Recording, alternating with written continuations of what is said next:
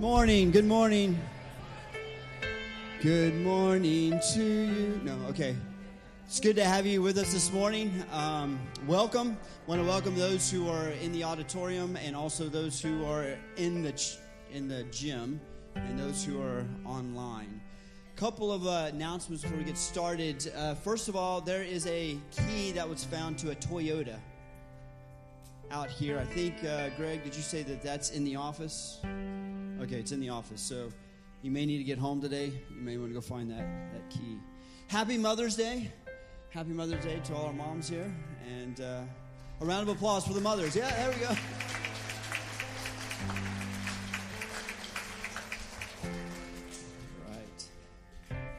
If you're interested in a men's overnight backpacking trip, that's May 21st through 22nd. It should be an exciting time, a time of fellowship. And see Mike Presley. Mike, where are you? Where's Mike? Hey, Mike, there he is. There he goes. See Mike. He also has some loaner gear, so if you're a newbie, first time on a backpacking trip, he can help you out, so that'd be great. And then I just want to encourage you, we have our prayer opportunity today at 4 o'clock. It's an opportunity to worship the Lord together. I know that's sometimes difficult in terms of our busy schedules, but I believe that prayer is essential to our spiritual lives and to the life of the church. It's the lifeblood of the church. So I just encourage you to be there at 4 o'clock and have an opportunity to pray with brothers and sisters. Our call to worship this morning comes from Psalm 135, verses 1 through 7, and then verse 19 through 21. Praise the Lord. Praise the name of the Lord. Give praise, O servants of the Lord, who stand in the house of the Lord, in the courts of the house of our God. Praise the Lord, for the Lord is good. Sing to his name, for it is pleasant. For the Lord has chosen Jacob for himself, Israel as his own possession.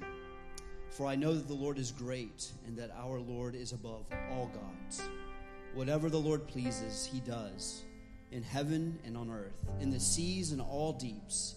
He it is who makes the clouds rise at the end of the earth, who makes lightnings for the rain and brings forth the winds from his storehouses. Verse 19, O house of Israel, bless the Lord. O house of Aaron, bless the Lord. O house of Levi, bless the Lord. You who fear the Lord, bless the Lord. Blessed be the Lord from Zion, who dwells in Jerusalem. Praise the Lord. Let's praise the Lord together. Y'all stand as we get ready to worship this morning.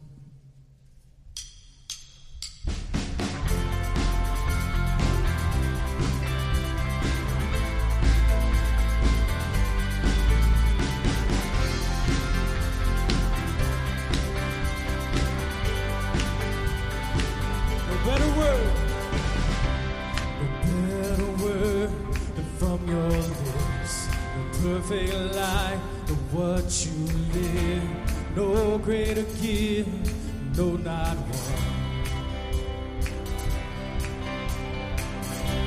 The brightest star has ever shined. Better hope for all mankind. No higher mind, no, not one. No one has ever known this kind of love you show. There has never been a greater love than your son, no, not one. And there will never be a greater love, no, not one. With this life you have forgiven us, hope has come, and there will never be a greater love, no, not one. The image true, a sweeter faith, a simple word can match your name. No greater faith, no, not one. No one has ever seen the depth of your majesty, and there has never been a greater love than your son, no, not one. And there will never be a greater love, no, not one. With his life you have forgiven us. has come, hope has come, and there will never be a greater love, no, not one.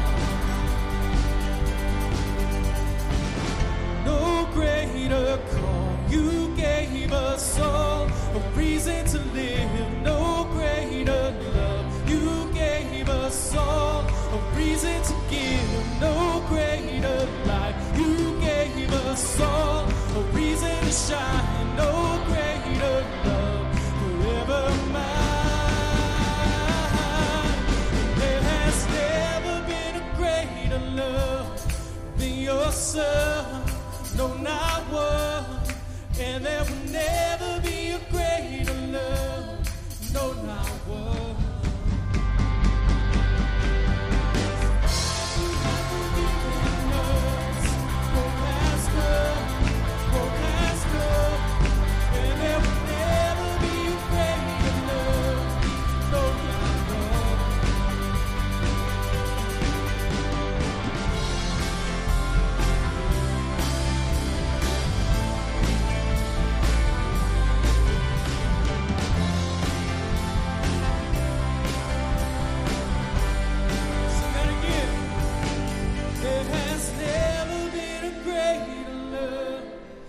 Your Son, no, not one, and there will never be a greater love, no, not one.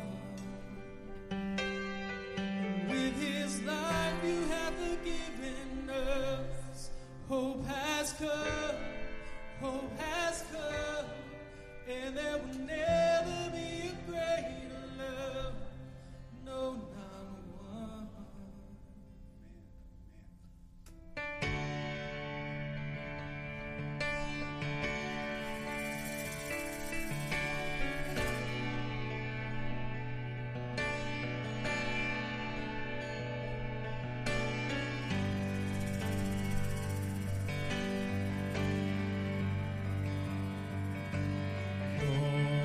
Creatures of our God and King,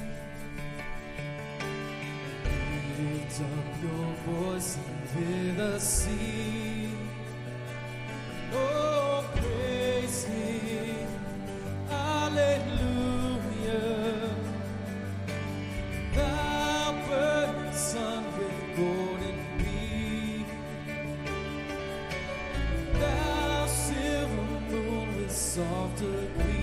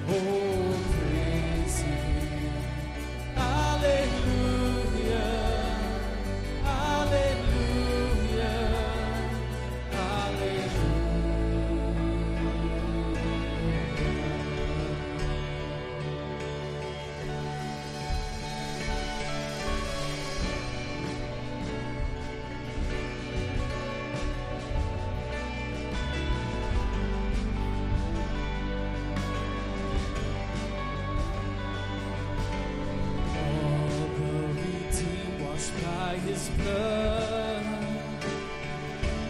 come and rejoice in His great love. Oh, praise Him, hallelujah.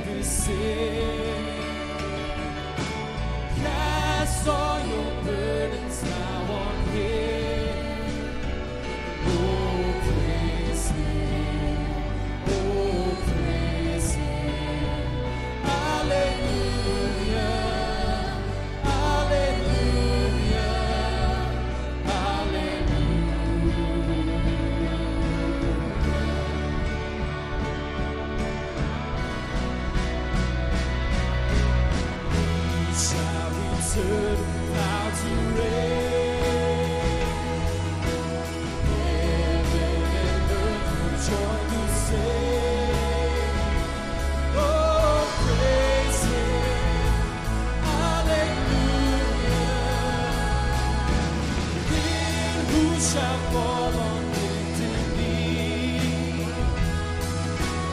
All creatures of our God and King, oh, praise Him, oh, praise Him. Hallelujah, hallelujah, oh, praise Him, oh, praise Him. Hallelujah, hallelujah,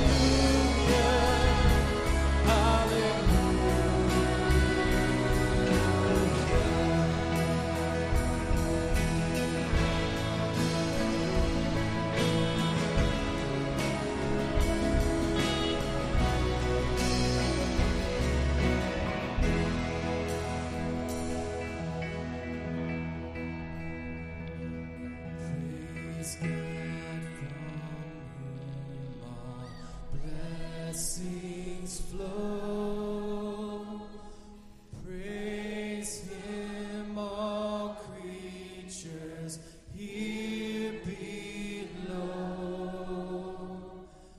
Praise Him above the heavenly hosts. Praise Father, Son, and Holy Ghost.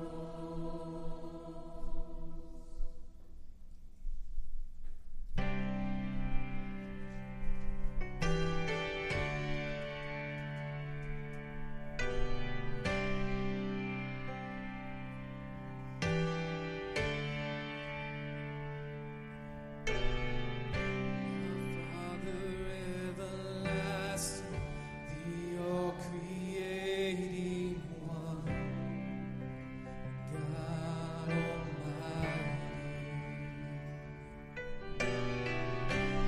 Through your Holy Spirit, conceiving Christ the Son, Jesus our Savior.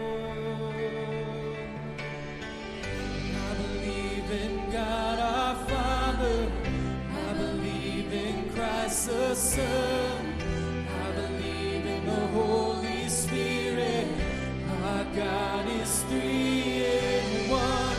I believe in the resurrection, that we will rise again. For I believe in the name of Jesus.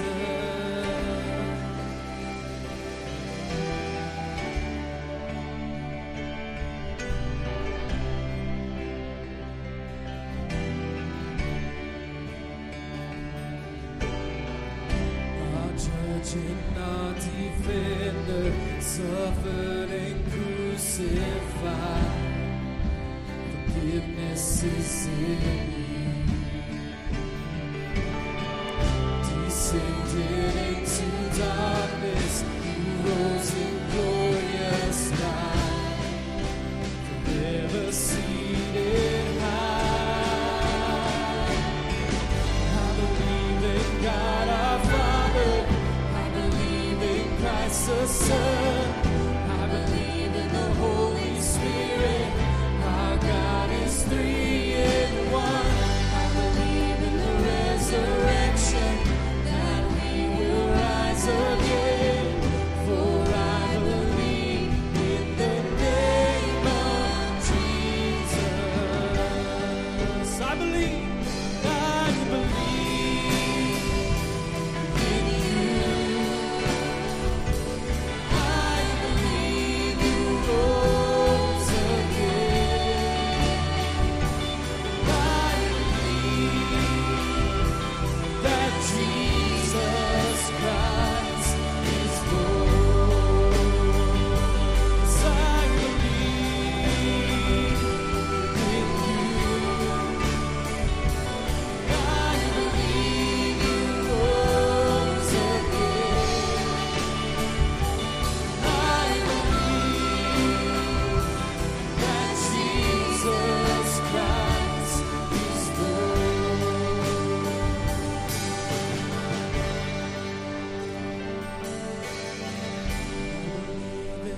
life eternal. Believe in the virgin birth. I believe in the saints' communion. In the holy church. I believe in the resurrection. When Jesus comes again. For I believe in the name of Jesus. I believe in God our Father. I believe in Christ the Son. I believe in the Holy Spirit. My God is three in one. I believe in the resurrection, that we will rise again. For I believe in the name of Jesus. For I believe in the name of Jesus. For I believe in the name of Jesus.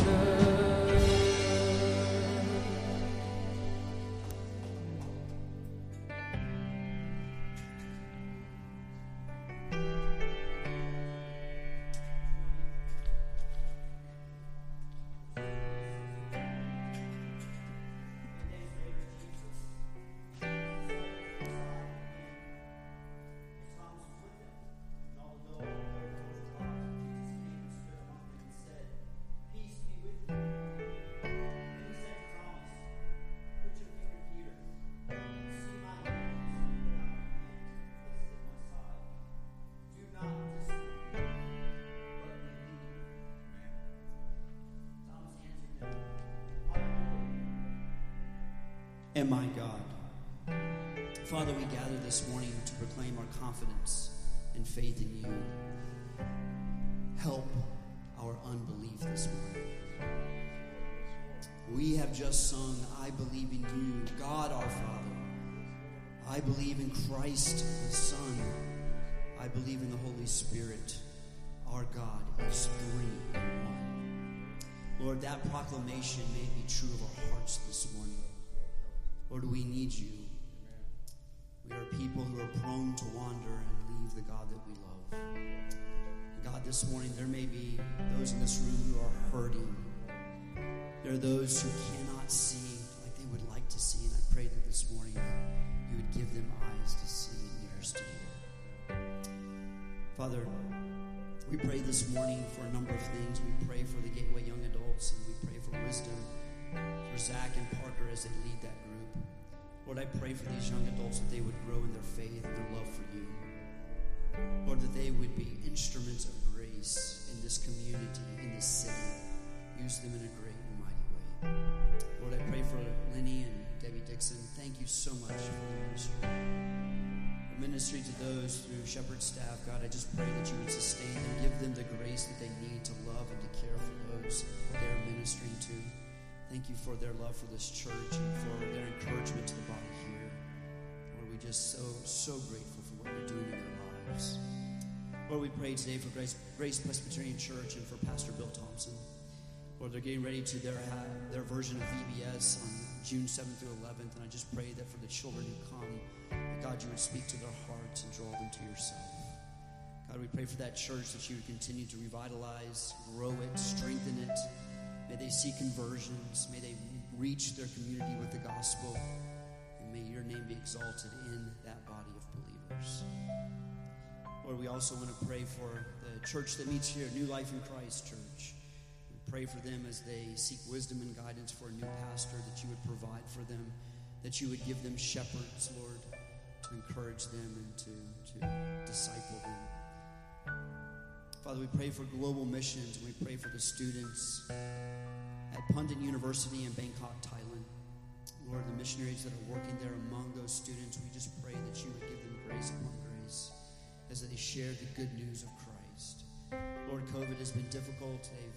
They've ministered the gospel to a number of students this past fall, and because of COVID have not been able to follow up. And we just pray, Lord, that those students that they've invested in before the COVID, that God, that the seeds that have been planted would grow, and Holy Spirit would help them remember the gospel and bring them to repentance and faith. We pray for those missionaries, Lord, that they are able to follow up with these students and just encourage them.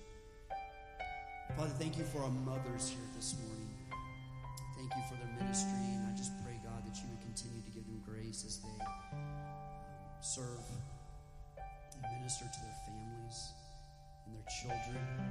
Lord, it can be a wearisome task. Pray that you would give them strength and give them patience. I know some of the mothers are cringing at that right about now. But God, just give them the grace they need to love their kids and to wait on you and to cry out to you, Lord, for the salvation of their children. God, everybody in this room who has children, we want to see our children follow you, and the mothers here as well, God. May our children follow in the footsteps of faith. Lord, this morning as we give the offering that has been given, we just pray that you would use it to further your kingdom. Pray that we would use that offering wisely and use it, Lord, for those things that the ministry here does. And I just pray, Lord, that you would multiply it and, Lord, just use it in a great and mighty way. Thank you for Gateway and the opportunities that you've given to us. And Lord, as CJ comes and presents the word, I ask that you give him grace and wisdom to communicate your truth this morning. But more importantly, I pray for us who are listening, that God, we would be attentive to your word and to your truth. That, Lord, we would leave this place after hearing the word, rejoicing in the God of our salvation. And that, Lord, if there's anybody here who does not know Christ as Lord and Savior, that today would be the day of salvation. We commit this morning to you. We thank you for it and give you the praise and the glory. In Jesus' precious name we pray. Amen.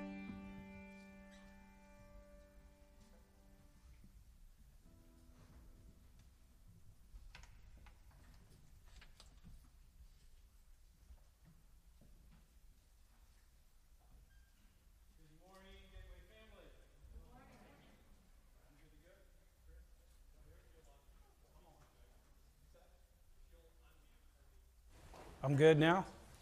I was on unmute, yeah. Okay, we're good. All right.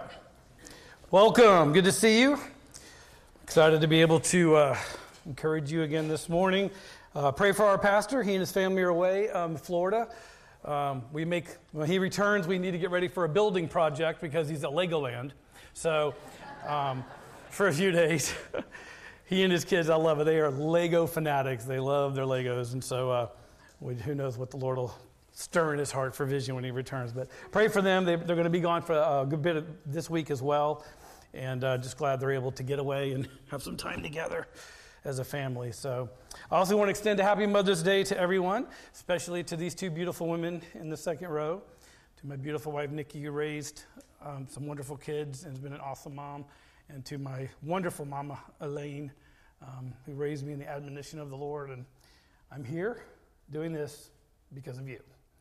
You're a part of that. So didn't mean to go there, but anyway, it's okay to get a little emotional. It's going to be good to get a little emotional now because we're about to get into some heavy stuff. No, you ready to dive into the law? Woo! Usually when you hear the 10 Commandments, you're like, okay, time to take a little step back. But what I want you to be encouraged with this morning, just like Grady brought up last week, very clearly, what does the law require of us? And he mentioned it requires us to love God first and to love our neighbors ourselves. And in the midst of that, the beauty of it is, he established the law because he knew what? We could not fulfill it. Period. He did it on purpose because he knew there's no way. And so, as Grady mentioned last week, the beauty of the law revealed our need for grace. And what I pray this morning is we're going to see when we look at the first two commandments, who are two sides really of the same coin. They really go hand in hand. You can't teach one without the other because they both deal with a topic that all of us love so much in idolatry. But as we're going to look at that today, my heart for you is that whenever we hear or talk about the 10 Commandments, we normally get what? Self-focused. We're going to hear a lot of thou shalt nots. Do not do this, do not do this, do not do this. And that's not where I want you guys us to focus as we're going to go this morning. That is a part of it. But primarily, the 10 Commandments, when God brought this to the people and to us, it's to reveal much of himself. It's to make much of himself, to point us to him and who he is and what he does, and that's the primary focus, not us. And so that's what I hope we see this morning. We're going to go through a lot of scriptures. Just to be aware, Joe's going to help me out in the back with some of these, but there's going to be many that I'm going to read that will not be on the screen because they're lengthy and I just want to get through them for us, but for context. Okay? So let me check my clock here. So today we're looking at the first and second commandments. And what I want to do, when I first, Grady, allowed the opportunity for me to teach on these, and I really was excited to do so, even though after I went through it, as we all know, this has been a very convicting week, as you can imagine, and may share a little bit about that later. But I want to give a historical context. I want to go through this fairly quickly. This helped me. When I started praying about this, reading some commentary, started thinking about these two commandments, some of this stuff stirred in me about just how God does things, why he does things. As we all know, sometimes God reveals his nature and his ways by what he does, but many times we see God's nature and his ways by what he does not do. And I want to just see this one part here historically that I thought was just amazing and interesting to me. Y'all know I'm weird with some of this stuff. I see things simply. So I just want to give a little historical context about what led us up to the point of the law at Sinai. So very quickly, just bear with me as I read through some of this. I just want to relay this on. So from creation to the flood was approximately 1,600 years. Okay? In the midst of that, Adam lived 800 years after Seth was born, and many even believe that Adam knew Noah's father Lamech, like he was alive at the time of Lamech, which is fun to just think about. And during that time, you can only imagine that Adam passed down oral history about creation, who God was, seeing God walk in the garden.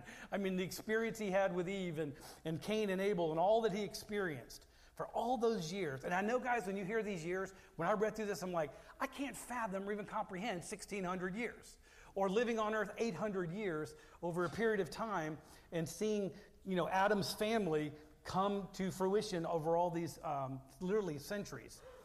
So in the midst of that time, some of our patriarchs came through. Enoch said walked with God 300 years after Methuselah was born, and then God took him. Y'all, this is great. He walked with God and was not. He's in heaven right now, fully physical body. We don't know what that all means, but God just took him home because he was walked with the Lord so intimately. So all those years, 300 years, he was walked with God after Methuselah. After Adam finally died, it was 725 years to the flood. And in Genesis 6, we see how mankind started operating in its nature, where Genesis 6, 5, and 6 says, "Then the Lord saw that the wickedness of man was great on the earth, and that every intent of the thoughts of his heart," remember that word, "every intent of the thoughts of his heart, man's heart, was only evil continually. The Lord was sorry that he had made man on the earth, and he was grieved in his heart." But what was it said of Noah? Noah was blameless, righteous, walked with God. And at this point, after 725 years of man being man, and we can all attest what that means in our ways, God said, humanity do-over, got to start fresh. And so the flood came, and the Lord said, I'm going to save Noah and his family. So 3 couples were able to repopulate the earth. I just kept thinking, 3 couples, okay? So at that point, Noah lived 350 years after the flood. And in the midst of that time, around 100 to 200 years in, was the Tower of Babel. Noah's big family had a big reunion at this tower, and they were going to try to build it and go to God, and had a little pride and said, we're going to try to make a name for ourselves. That's literally the phrase. We're going to make a name for ourselves. And God went, okay, not like he was surprised, but he just went, we got to deal with this. So God, and we meaning us, it said, and God let us go down. And so God came down, the triune God, in their, however they wanted to work it out, and confused the languages. So the biggest transition up to this point, literally, in 1,600 years, and now almost 1,800 years, Noah's big family was spread all over the earth, went global. Ham, Shem, Japheth, all gone, split, all these languages all over the world. And this big transition occurred, but there was a focal point, and that's the line of Shem. Shem's family is the lineage of Christ. And this is where things take a turn, where our scripture focuses on Shem and his lineage, and which leads us up to Abraham. And that was a little over 200 years from Babel, since that tower, since the flood, and 1,800 years since creation. Abraham was around 75 years old, where scripture says God came and spoke to him. and told him, I'm going to make a covenant with your family, with your people, with your lineage. And then showed up. After 1,800 years since creation, God showed up in his providence and his timing in a very personal, intimate way as a theophany. The pre-incarnate Christ showed up. The God who walked in the garden showed up and walked up to Abraham and said, hey, let's eat. And they hung around the campfire and talked and ate. So 1,800 years. So in the midst of all that, Abraham's lineage came down one after the other, and we see that it was Isaac, Jacob, and Joseph. And in the midst of that time, Abraham had to be passing down oral history. There is a point to all this. You can only imagine Abraham talking about when God showed up to him and when God saved his son Isaac with the ram and all the things God did and showed up. Passed it to Isaac. Isaac passed it to Jacob. Jacob wrestled with God. Those stories, so God face to face. So all of these things had to be passed down over the hundreds of years. And finally, from Abraham to the actual Exodus in Egypt was 720 years in that time frame. And obviously we know 430 years of that, the Hebrew people were enslaved by idolatry. So from creation to the Exodus, to where we are now at Mount Sinai, was approximately 2,500 years. I just never thought about that. It was astounding.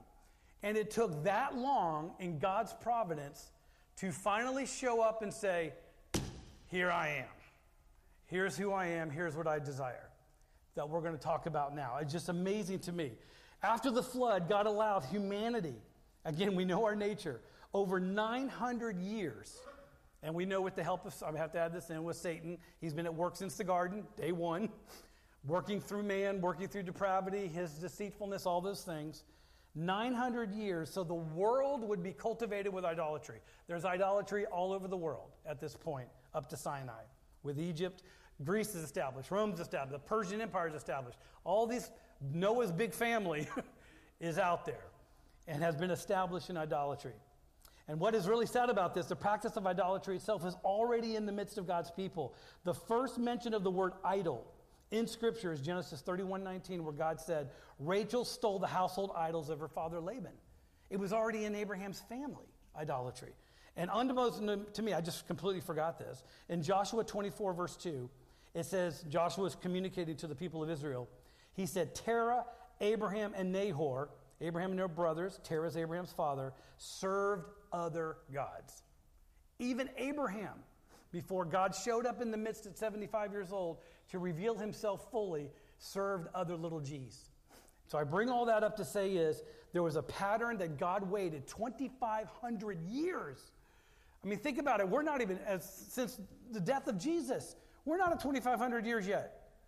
So you think about the time frame that God in his providence allowed for him not to have to come in, and his choice that he waited to bring and establish his law, his holiness, and his authority.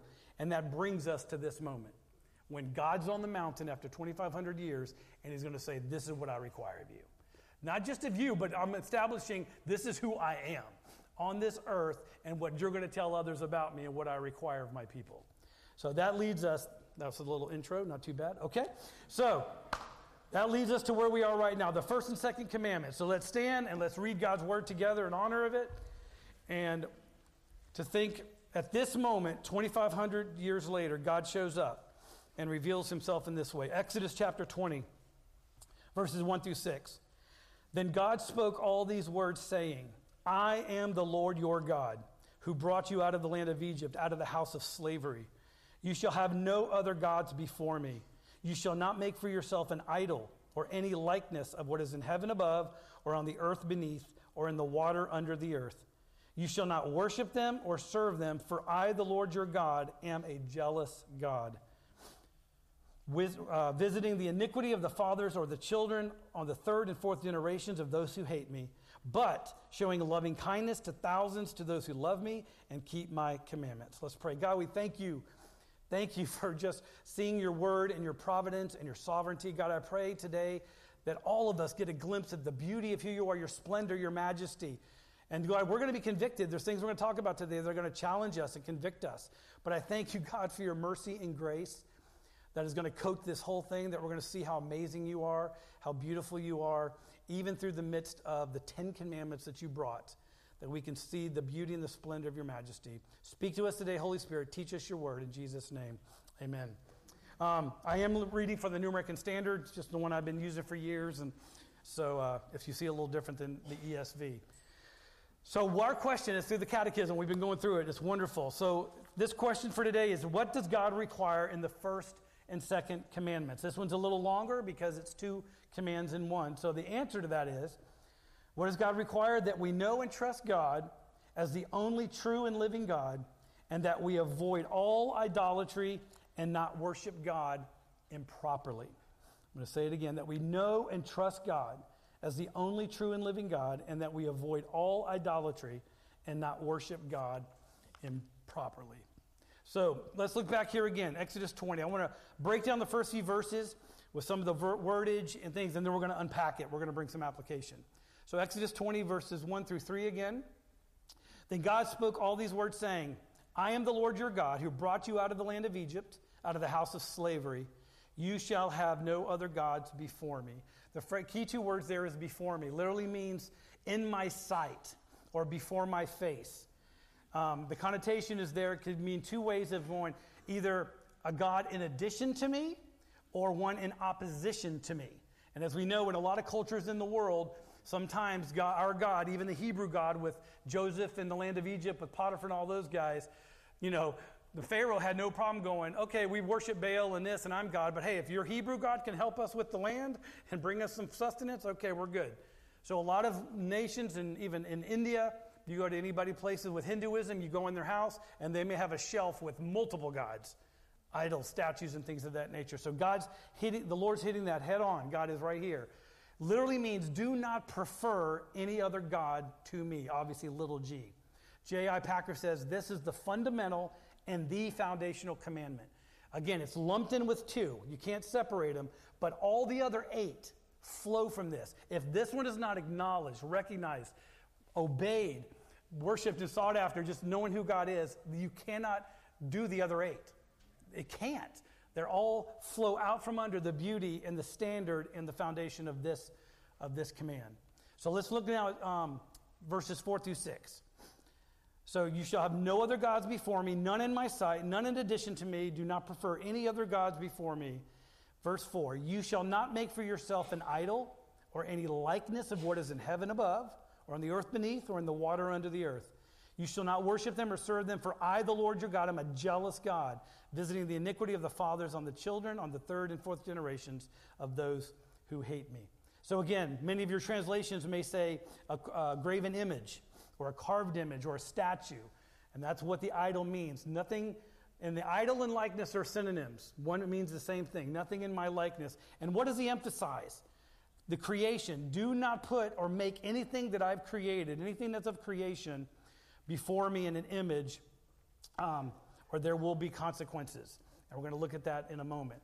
So it literally says, no graven image. God reiterated this command. And guys, there's going to be some test wordage here. I mean, God is bringing down some serious demands and knowing consequences. And he's establishing, I want you to see the beauty and the majesty of God's holiness with this.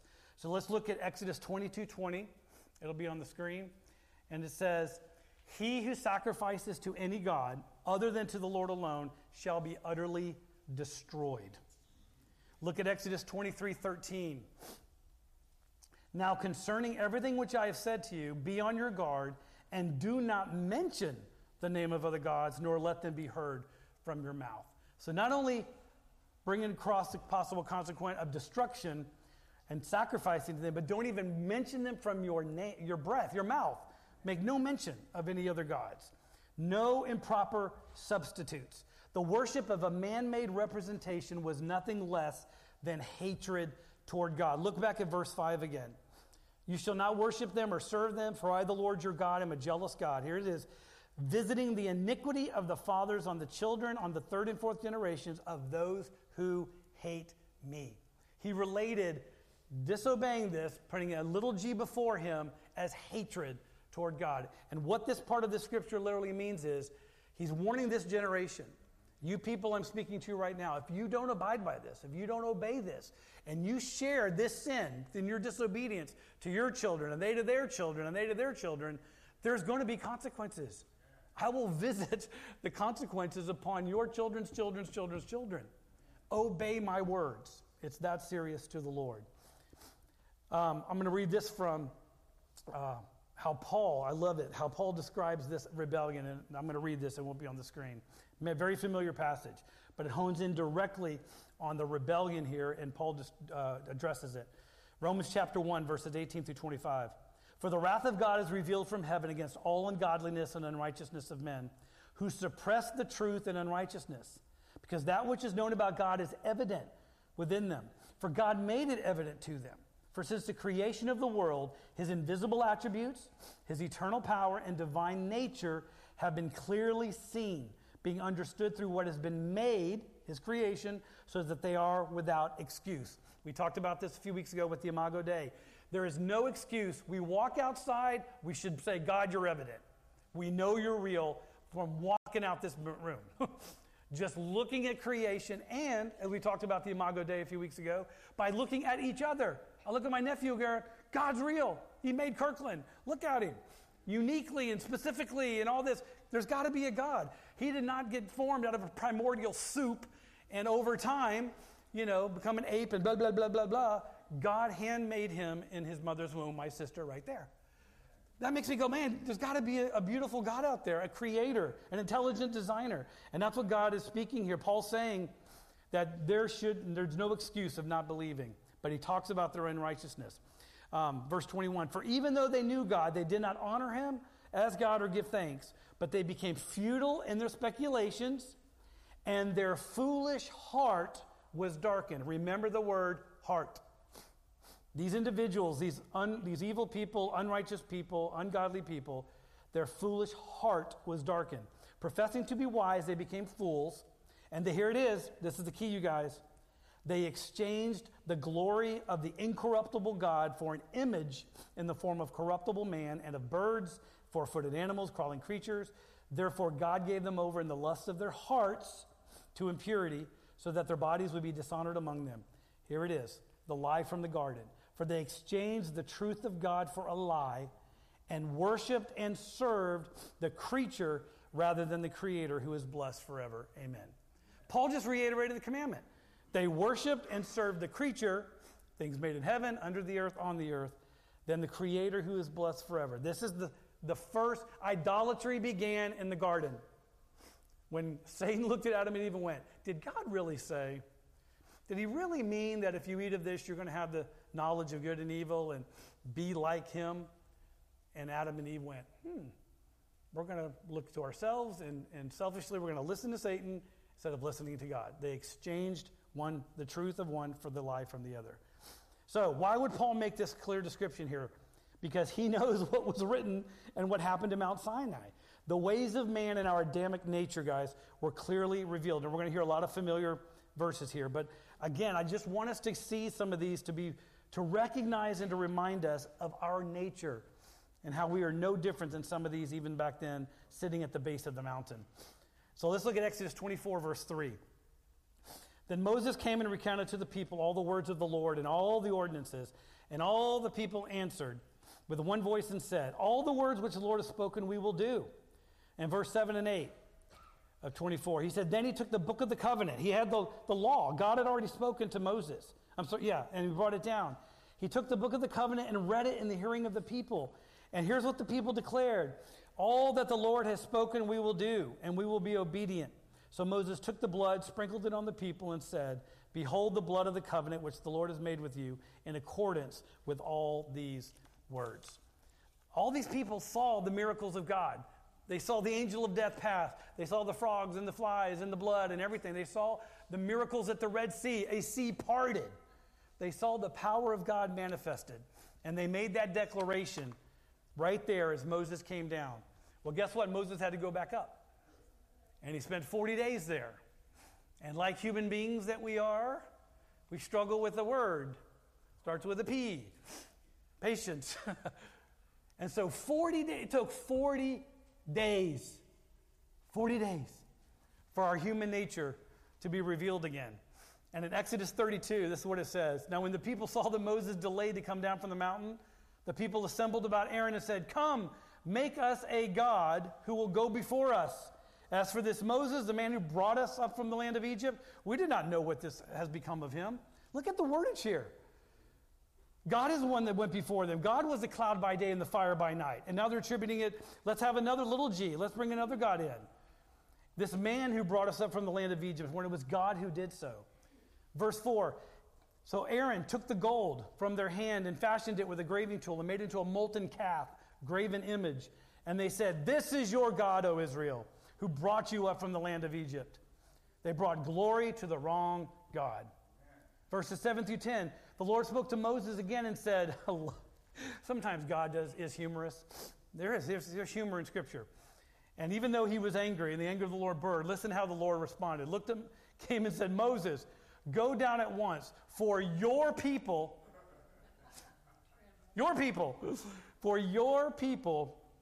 whom you brought up from the land of Egypt have corrupted themselves.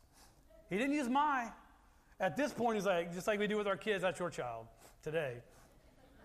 Those are your people, and whom you brought up from the land have corrupted themselves. They have quickly turned aside from the way which I commanded them. They have made for themselves a molten calf and have worshipped it and have sacrificed to it. There's the worship and the serve.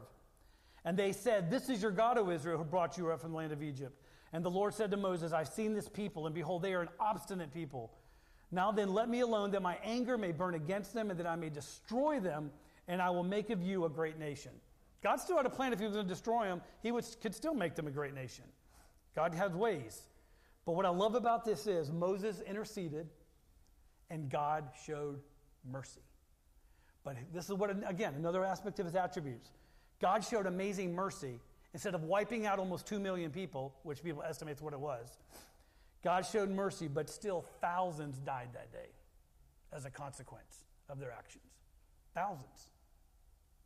But that still was God's mercy. And Moses was able to see it, and those who remained alive were able to see the power of God manifested. So why the strong consequence to the rebellion? So I want you to look here. Look back at verse 5. Exodus 20, verse 5. Why was there such a strong consequence? God said, you shall not worship them or serve them, for I, the Lord your God, am a what? Jealous God. God, this is amazing.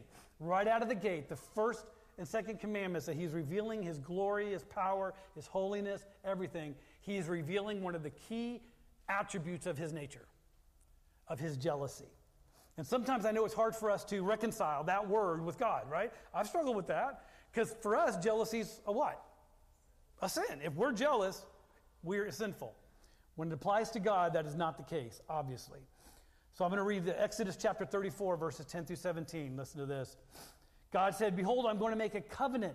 Even in the midst of their rebellion, God's promises remain true. He is faithful to his covenants and his promises. He says, I'm going to make you a covenant before all your people. I'm going to perform miracles which you have not been produced in all the earth. And among all the nations, and all the people among you will see the working of the Lord. For it is a fearful thing that I'm going to perform with you. Be sure to observe what I command you this day. I'm going to hold that. Look at verse 6 in Exodus 20. Look at the end of this. After God brings the hammer down and says there's going to be consequences, but look what he shows in verse 6.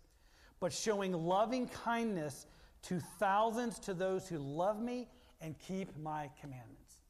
God shows his mercy, his grace, his love. Even in the midst of this requirement and this demand, God is saying, I am a loving God, I'm a merciful God, and I will bring blessings if you love me and you obey me. Continuing on, behold, God says, I'm going to drive out the Amorite, the Canaanite, the Hittite, the Perizzite, the Hivite, all the ites. No, he didn't say that, I added that on. Okay. He said, watch yourself that you make no covenant with these inhabitants of the land into which you're going. Here's a key phrase. I want you to remember this again. Remember, we're remembering the word heart. Here's another phrase. You are to tear down their altars, smash their pillars. Do not obey or the inhabitants. They will become a snare in your midst. For you shall not worship any other God. For the Lord, here it is, whose name is jealous, is a jealous God. His name is jealous. I mean, we could do a whole sermon on all the different names of God, Jehovah Rapha, Jehovah Jireh, his name is jealous. It's a part of his nature. It's who he is. And God declares it thus. He said, otherwise you might make a covenant with these inhabitants, all the ites of the land. And here's another phrase I want you to remember. Remember, heart, snare. If you make a covenant with these inhabitants, they would play the harlot with their gods and sacrifice to their gods, and someone might invite you to eat the sacrifice. And you may take some of the daughters for your sons, and take his daughters might play the harlot with their gods, and cause your sons also to play the harlot with their gods. You shall make for yourself no molten gods. Do you think God's trying to get a point across? He mentioned play the harlot 3 times. And we're going to get to the connotation of that later, and you already know. So God's here is dealing with the heart, idolatry with the snare, and this aspect of playing the harlot. Look at the screen here, Deuteronomy 6, 13 through 15. God says, you shall fear only the Lord your God, and you shall worship him and swear by his name. You shall not follow other gods or any of the gods of the peoples who surround you. It's going back to all the ites. For the Lord your God in the midst of you is a jealous God. Otherwise, the anger of the Lord your God will be kindled against you, and he will wipe you off the face of the earth. Whew. This is why some folks don't like saying the God of the Old Testament. But guess what? The God who made that statement is the God who went to the cross for you. The God who is willing to wipe a nation off the face of the earth is the God who took your sin, who took your place, who took your death that you and I deserved. And he has every right to make that statement. He is holy, righteous, perfect, glorious, majestic. There's not enough adjectives to describe him. And so he is putting some emphasis here on his jealousy. I am a jealous God. The ESV commentary, which Grady would love that I'm doing this, says God's jealousy is not the sinful emotion of envy that characterizes human jealousy. It is the righteous concern to protect the truth that he is the creator of the universe and that he alone, not little g gods of human invention, deserve human praise.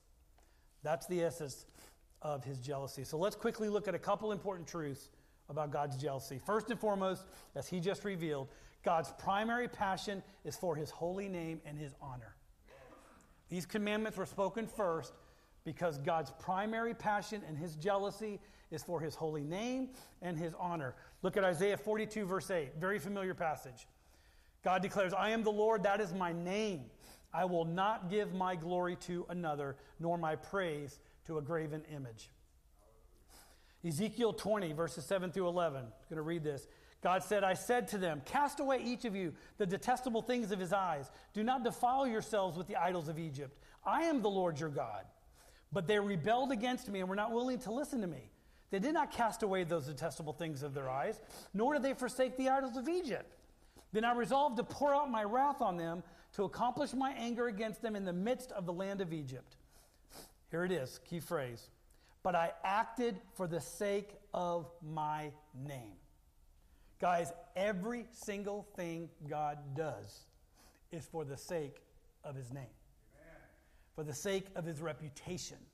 For the sake of his glory, honor. All that's encapsulated there. Everything he does is for this purpose. He said that it should not be profaned. My name should not be profaned in the sight of the nations among whom they lived, in whose sight I made myself known to them by bringing them out of the land of Egypt. God is saying, I made my power known. I revealed my glory, my honor, everything that I am amongst Egypt through all the plagues by being merciful and not wiping all of them out. And now you're going to profane my name and disobey me, and when people see that you're supposedly my people and you're going to act this way against me? What does that say about me? And so this is how serious it is to God, the jealousy of his heart for his name, his renown, his honor. Look at Ezekiel 39:25.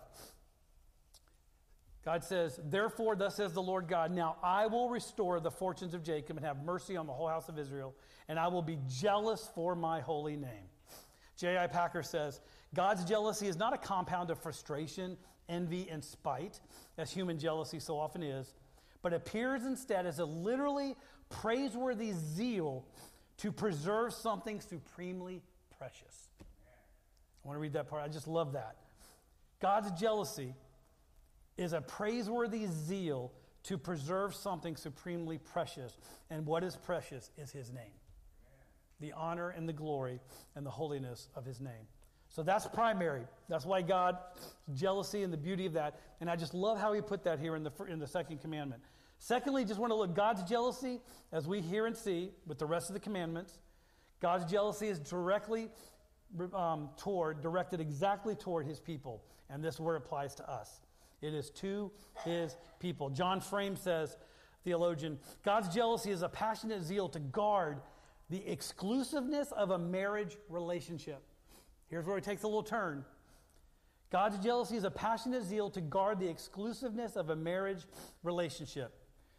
Remember God's warning not to what? Play the harlot? His jealousy is one aspect of his love. It's just one. Although God has some love for all of his creatures, as we have seen, he has an exclusive love for his own people, his bride. And he demands the same from us, his bride. When we violate that love, he behaves like a godly husband and he becomes jealous. And there's nothing wrong with that jealousy because it reflects the intensity of his love. Guys, God's jealousy, as it's directed toward us, is specifically directed toward our idolatry. Our idolatry. And all the people said, amen. It's what we struggle with. It happened in the garden.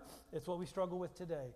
God deserves and requires exclusive worship. I love just worship has so much to it. It's adoration. We give homage. We bow down. We give reverence. And I love this part of the definition. To worship the Lord, to worship anything, is to honor with extravagant love and extreme submission. So I'm going to let that settle a second, because this is what we struggle with on a daily basis. What do we worship? Who do we worship? What do we bow our knee to? And God desires and deserves and demands that we honor him with extravagant love and extreme worship. Let's look again at Exodus 20, verses 3 through 5 again.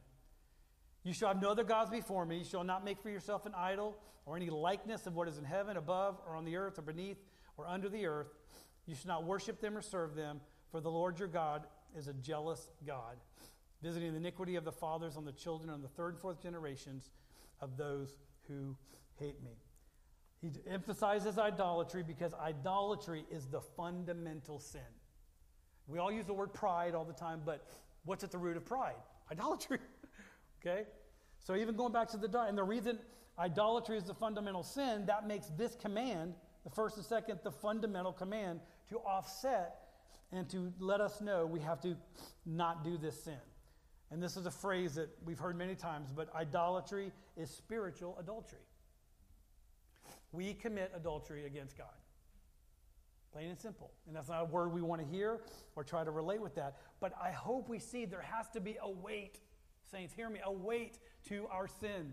That we recognize the choices we make and things we look to, there's a weight to that.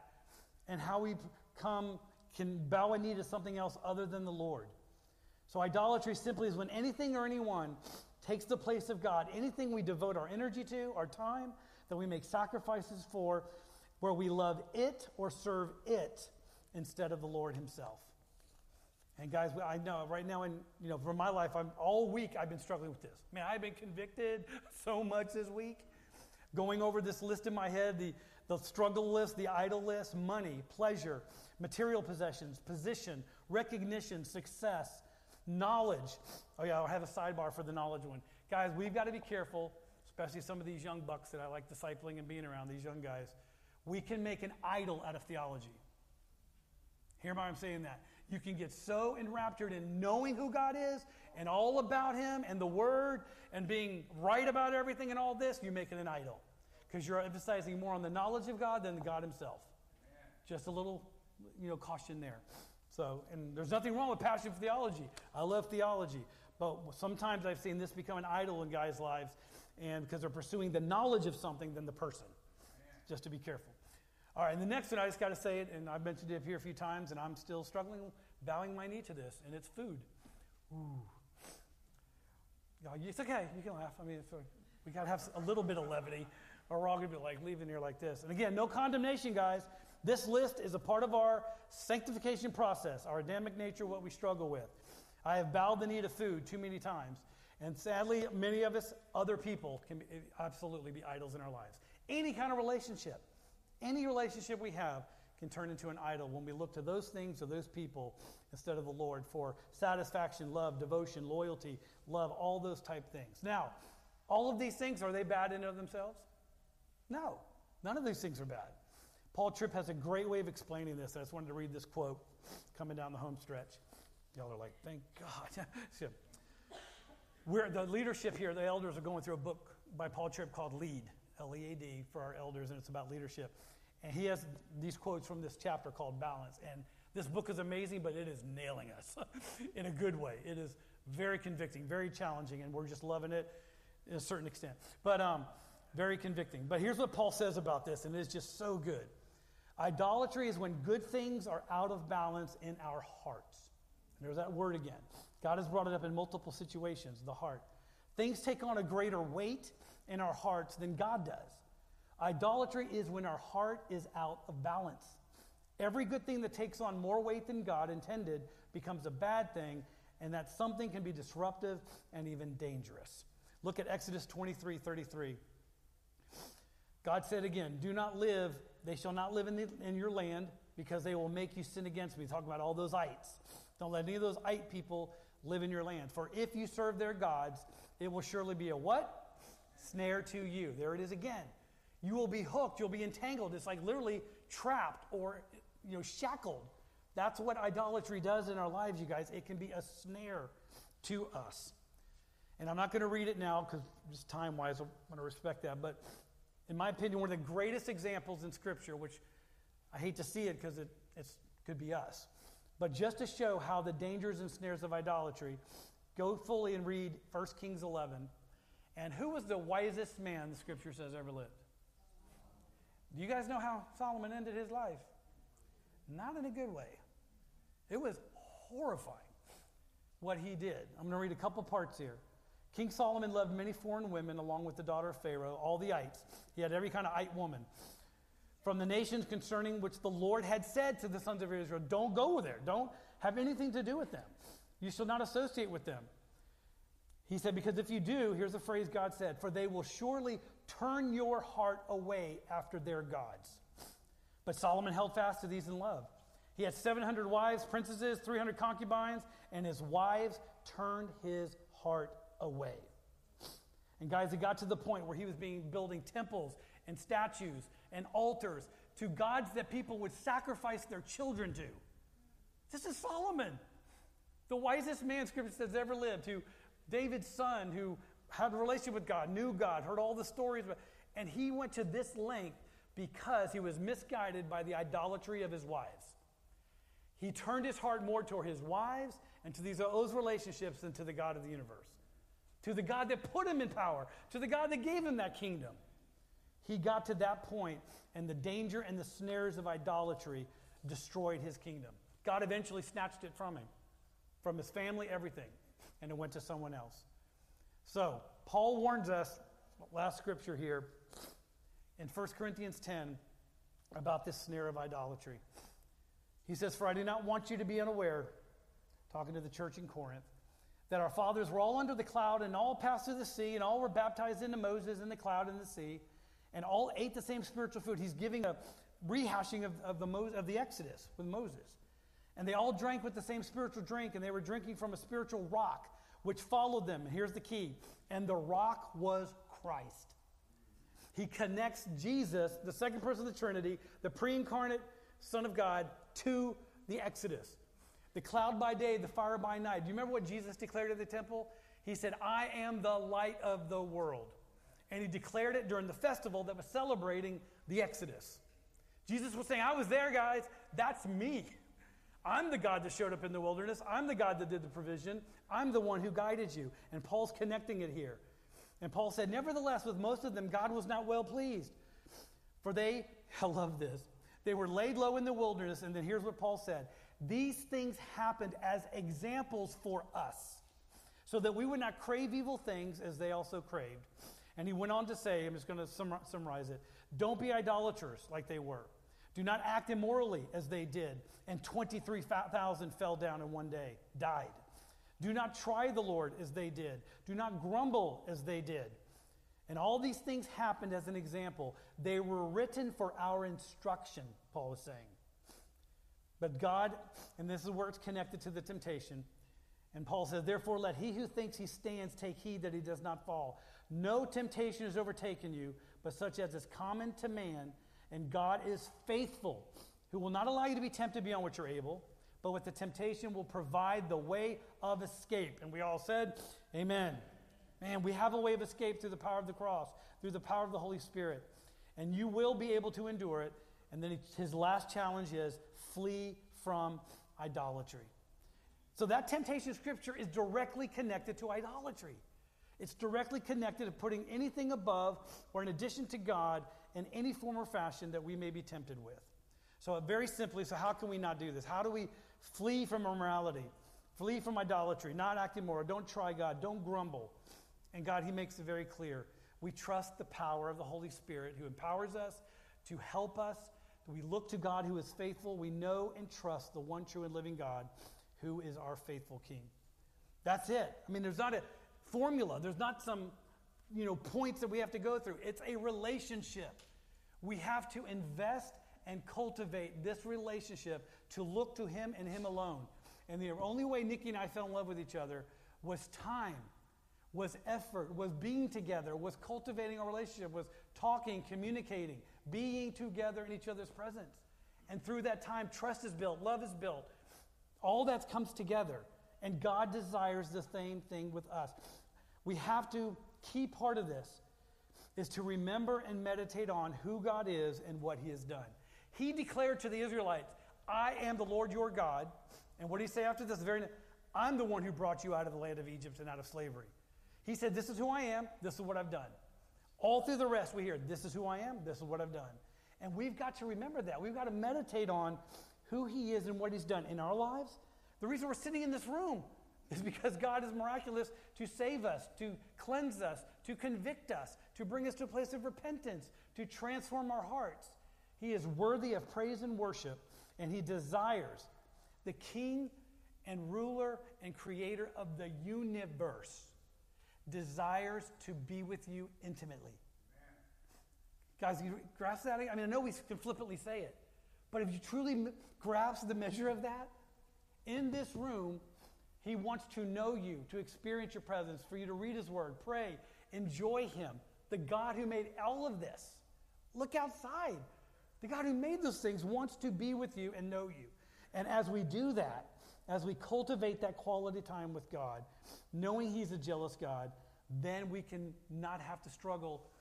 One thing my dad always said, one thing I remember for the rest of my life, he said, son, and it's not something you put on a plaque, but he said, guys, we're never going to be sinless in our sanctification process. We're going to struggle every day with the pollution of sin. We're going to sin. But he said, by God's grace, mercy, power, we can sin less. And the same with this. I'm going to struggle with idolatry. I'm going to bow my knee at times to all these good things at times because of my struggle with my flesh, with all the things that I deal with. But by God's grace and power and the relationship with the Lord, knowing him intimately, understanding who he is, seeing what he's doing in my life, by God's grace and power, I cannot bow as much. More and more, I don't. I don't have to. I can worship him and him alone, look to him as my satisfaction, my source, my everything. And that is what I wanted to encourage you guys with this morning. And praise God, we're on this side of the cross. Amen? Praise God, we have his grace and mercy, and we can look at the cross and see his love, grace, and mercy, and through his resurrection power and his ascension, as he's ruling and reigning at the right hand of the Father, we have that power, that God interceding for us, helping us to be able to endure and to stand, or if we bow the knee, it's to him and him alone. And that's what he desires. Last quote from Paul Tripp. He said, it's only when God is in his rightful place in my heart that people and things are then in their appropriate place in my thoughts, desires, and actions. And guys, this is where it plays out. If we have the balance in our hearts of where God is supposed to be as the Lord on the throne, then it flows out of us to be missional, to impact others, to be encouraging for others, to be salt and light, to represent him well, and to show a world who's living in idolatry that there's only one true God. And his name is Jesus Christ. He is our King. And that's what he desires for us. So I pray that when our hearts are in balance, we can then honor God rightly, and as the answer says, worship him properly as he is worthy of and due. Amen? Sorry for going long. Let's pray. Father, I thank you for your word. Thank you so much for, God, just getting us a glimpse of the majesty of who you are and your attributes and your ways. And God, I just pray for each of us right now. We all struggle. Even coming in this morning, we bowed the knee to something this morning in some form or fashion. But I pray, God, we realize and recognize your mercy, your grace, your forgiveness. God, that it's not your desire for us to do so, but it's your desire for us to look to you, to bow our knee to you, to see you as our satisfaction, as our source, the only one that we have adoration for, devotion for, homage, everything that you deserve in worship. So I pray that you bring just your spirit of conviction. Conviction is a beautiful thing, saints. When God convicts our hearts and turns our hearts back to him. I pray, God, you bring our hearts into balance this morning to see you for who you are rightly, to worship you rightly, to honor you rightly, and in turn know what you've done in our hearts, and to be salt and light and know you desire for us to worship you alone, for us to go out into the world and reveal the glory of who you are, that your name and your reputation would be evident in our life, and for you to receive all the honor and glory. In Jesus' name, amen.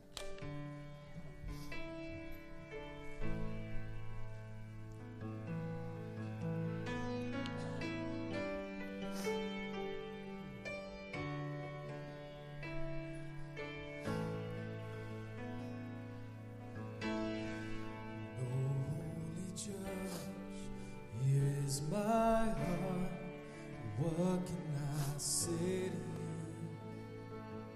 you? Where could I run? How could I hide? Darkness is dead in you. The heart of man is amazed within. So come light the way, illuminate sin. Nothing's concealed, all is revealed. Jesus, I yield to you.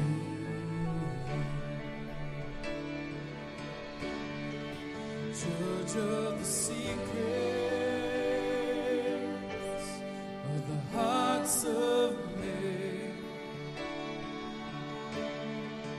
here I surrender.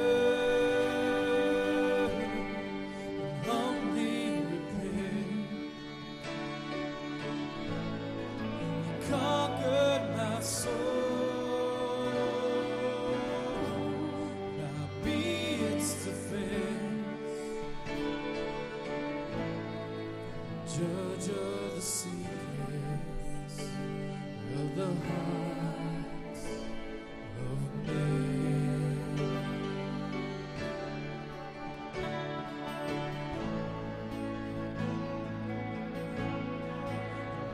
I was condemned under your law, rightly I stood accused. I felt my need, my conscience agreed, and I was without excuse. So how could I judge the ones who fall? I know in my heart I'm just like them all. Will confess my righteousness. Jesus must rest in you.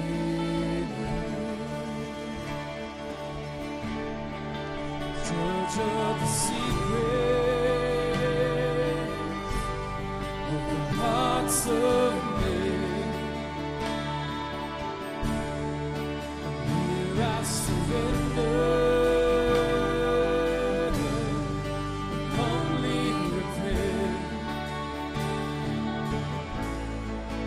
Conquered my soul, now be its defense. Judge of the secrets of the hearts of men.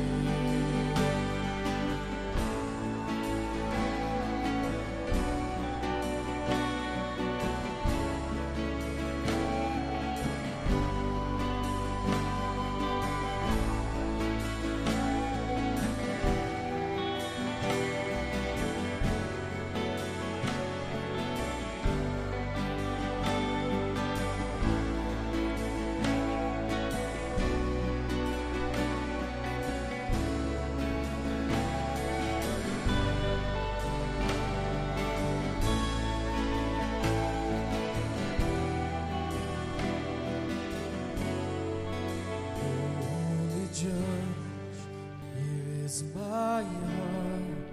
What can I say to you? And I will not run, I will not hide. I know I'm safe with you. I just want to reiterate the question and the answer, just to declare this together. So our question today is, what does God require in the first and second commandments? And let's declare this together, the answer. That we know and trust God as the only true and living God, and that we avoid all idolatry and not worship God improperly. God, it just continues, never ceases to amaze me that we have the opportunity of walking out this door right now and even fellowshipping hereafter, that we get to represent the reputation of your name. We get to represent your holiness and your justice and your jealousy and all that you are, God. So I pray today that as we leave here, that we recognize that we leave here missional. No, we have an opportunity this week to represent you well, to bring honor and glory to your name, and to let people know that you are real and that you are the only one and true living God who deserves all praise, all honor, all glory, all worship. May we represent that this week and love you through it and experience that intimacy that you so deserve. In Jesus' name we pray. Amen.